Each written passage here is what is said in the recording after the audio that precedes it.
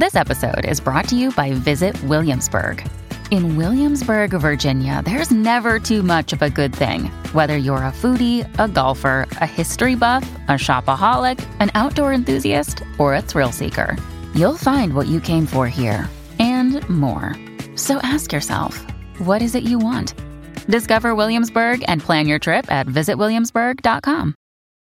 When you need mealtime inspiration, it's worth shopping Kroger, where you'll find over 30,000 mouth-watering choices that excite your inner foodie. And no matter what tasty choice you make, you'll enjoy our everyday low prices, plus extra ways to save, like digital coupons worth over $600 each week. You can also save up to $1 off per gallon at the pump with fuel points. More savings and more inspiring flavors make shopping Kroger worth it every time. Kroger, fresh for everyone. Fuel restrictions apply. This is Optimal Relationships Daily, episode 600. 5 Tips for Raising Kids That Love the Great Outdoors by Jay and Heather Harrington of lifeandwhim.com. Happy Friday! I'm Joss Marie, and this is the show that helps you to optimize all of the relationships in your life. And with that, let's get right into today's post on helping your kids enjoy the outdoors and start optimizing your life. 5 Tips for Raising Kids That Love the Great Outdoors by Jay and Heather Harrington of lifeandwhim.com.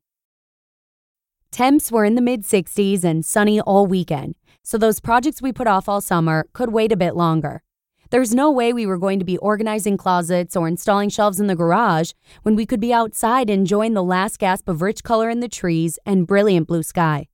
It was a great weekend spent hosting friends from Colorado who came to town to ride in the Iceman Cometh mountain bike race through the Vesa Trail system.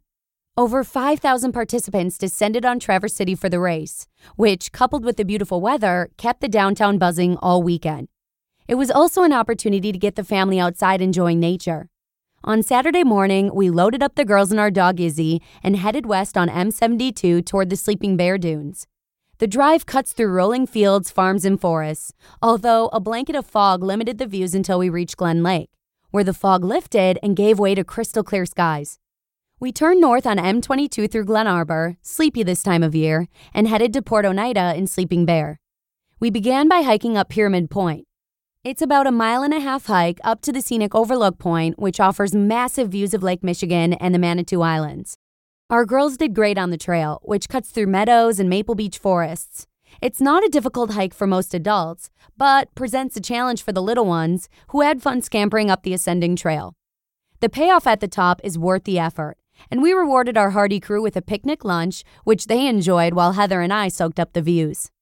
After descending the trail, we headed over to Port Oneida Beach, one of our favorite secluded beaches in Sleeping Bear. Izzy immediately charged into the lake and insisted that we keep throwing a stick into the surf so she could retrieve it. The girls were there to search for Petoskey stones, and we found 6. Stone hunting, however, quickly gave way to ladybug hunting when the girls discovered a swarm of them fluttering around the beach. Sunday was just as spectacular and a bit warmer, so we headed north up the Leelanau Peninsula and enjoyed the scenic drive through farms and orchards while catching views of Lake Leelanau. We were headed to the Whaleback Natural Area, which is part of the Leelanau Conservancy and is located just south of the town of Leland. Whaleback offers a beautiful hike with a gradual ascent through big hardwood trees up to a viewing platform overlooking Lake Michigan that sits atop a 300-foot bluff. After hiking and exploring in Whaleback, we drove to Leland and strolled through the shanties and smokehouses in Fishtown, and the girls peered over the docks while trying to catch glimpses of fish darting to and fro. It was a great weekend spent outside in northern Michigan, but it wasn't easy. Like many kids, if our girls, particularly our 3-year-old twins, had their way, more time would be spent inside and in front of the TV. Don't get me wrong, they love the outdoors. It's just that their memories are short, and so it often takes some cajoling to convince them that exploring nature is the best of the many alternatives. TV, playing baby in their bedrooms, coloring, and so on, they perceive as available to them.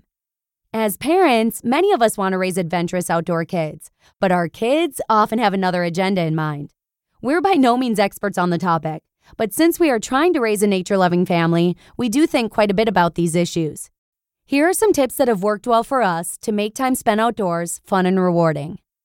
Number 1, make it a game. For most adults, fresh air and beautiful scenery are reason enough to head out for a hike. But kids often need something more to nudge them out the door. In our experience, finding or creating adventures that excite them is the best motivation. On Sunday, before heading to Whaleback, we had the girls create adventure maps that they could follow while hiking. Maddie's map was full of dangerous obstacles, jumping frogs, angry pirates, bears, and quicksand that the girls had to navigate as they made their way up the trail. The twins carried their own construction paper maps filled with indecipherable scribbles that in their minds posed just as much peril. Whether we're building fairy houses at the fairy trails, planning a scavenger hunt in the forest, or creating adventure maps for a hike, it helps to engage kids in some creative fun. If you can turn the outdoors into a playground where your kids' imaginations run wild, their bodies will follow. Number 2, focus on expectations versus outcomes. Sad but true. Hiking, camping, fishing, or almost any other outdoor activity with small children is hard work and often not that fun. But it's time well spent and necessary if you want to raise kids that love the outdoors over the long term. To make this time more enjoyable, it's important to focus on expectations, not outcomes. If you head out to hike a 1-mile trail with your family with the expectation that you'll quickly reach the scenic overlook point at the end of the trailhead, you'll almost assuredly be disappointed. You'll spend most of your time hurrying the kids along as they stop to draw lines in the dirt with sticks, gather stones, and gaze at bugs.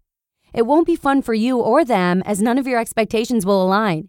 You want to keep moving while they want to make frequent stops to play and explore.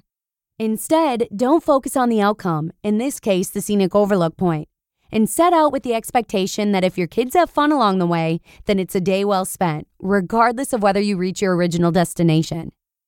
Number 3, schedule time. Because time spent outdoors with small kids is often hard work, it's important to schedule time for it. After a long work week, it's easy and understandable to just want to relax and unwind on the weekends. There are many Saturday mornings when Heather and I simply want to lounge around and flip the TV on for the girls instead of filling up the sippy cups and strapping them into their car seats to head to a beach or a trail. In order to overcome this tendency, we try to plan our adventures in advance and discuss them with the girls in order to excite them about our upcoming plans. That way, come the weekend, our agenda is set. And there's less time spent on our phones perusing activity calendars, trying to figure out something to do as the day's inertia sets in. In most cases, if you plan it, you'll do it. Number 4, then schedule your own time. If you're motivated to raise kids that love the outdoors, you probably love the outdoors yourself. So that means that you need to schedule your own outdoor recreation as well. It's obviously more difficult to find that time once you have kids, but it's necessary in order to stay motivated while nurturing your family's love of nature. Plus, it's good for your kids to see you and your spouse hurtling down the trail on a mountain bike or cruising across the bay on a paddleboard. It gives them something to be excited about as they become older and ready to take on new adventures. And number 5, let go. As the parents of 3 young girls, we obviously want to keep them safe, but try not to hover too close when we're out exploring. Scraped knees, blisters, and dirty fingernails are part of the drill when you're on a hike. We want them to be creative, imaginative, adventurous, and to step outside of their comfort zones when they're out on the trail. That's what being a kid is all about. For kids, the fun is off the trail, not within its groomed contours. Unfortunately, off the trail is where the scrapes, cuts, and bruises happen. But if we don't allow our kids the freedom to explore and test their own boundaries, then they won't become the outdoor-loving kids that we're hoping to raise. You just listened to the post titled, 5 Tips for Raising Kids That Love the Great Outdoors by Jay and Heather Harrington of lifeandwhim.com. Thank you to Jay and Heather for letting me share this one with you. I hope it's inspired you to get outdoors with your kids and spend some time exploring. But with that, be sure to tune in again next week for the final couple episodes of the year, where your optimal life awaits.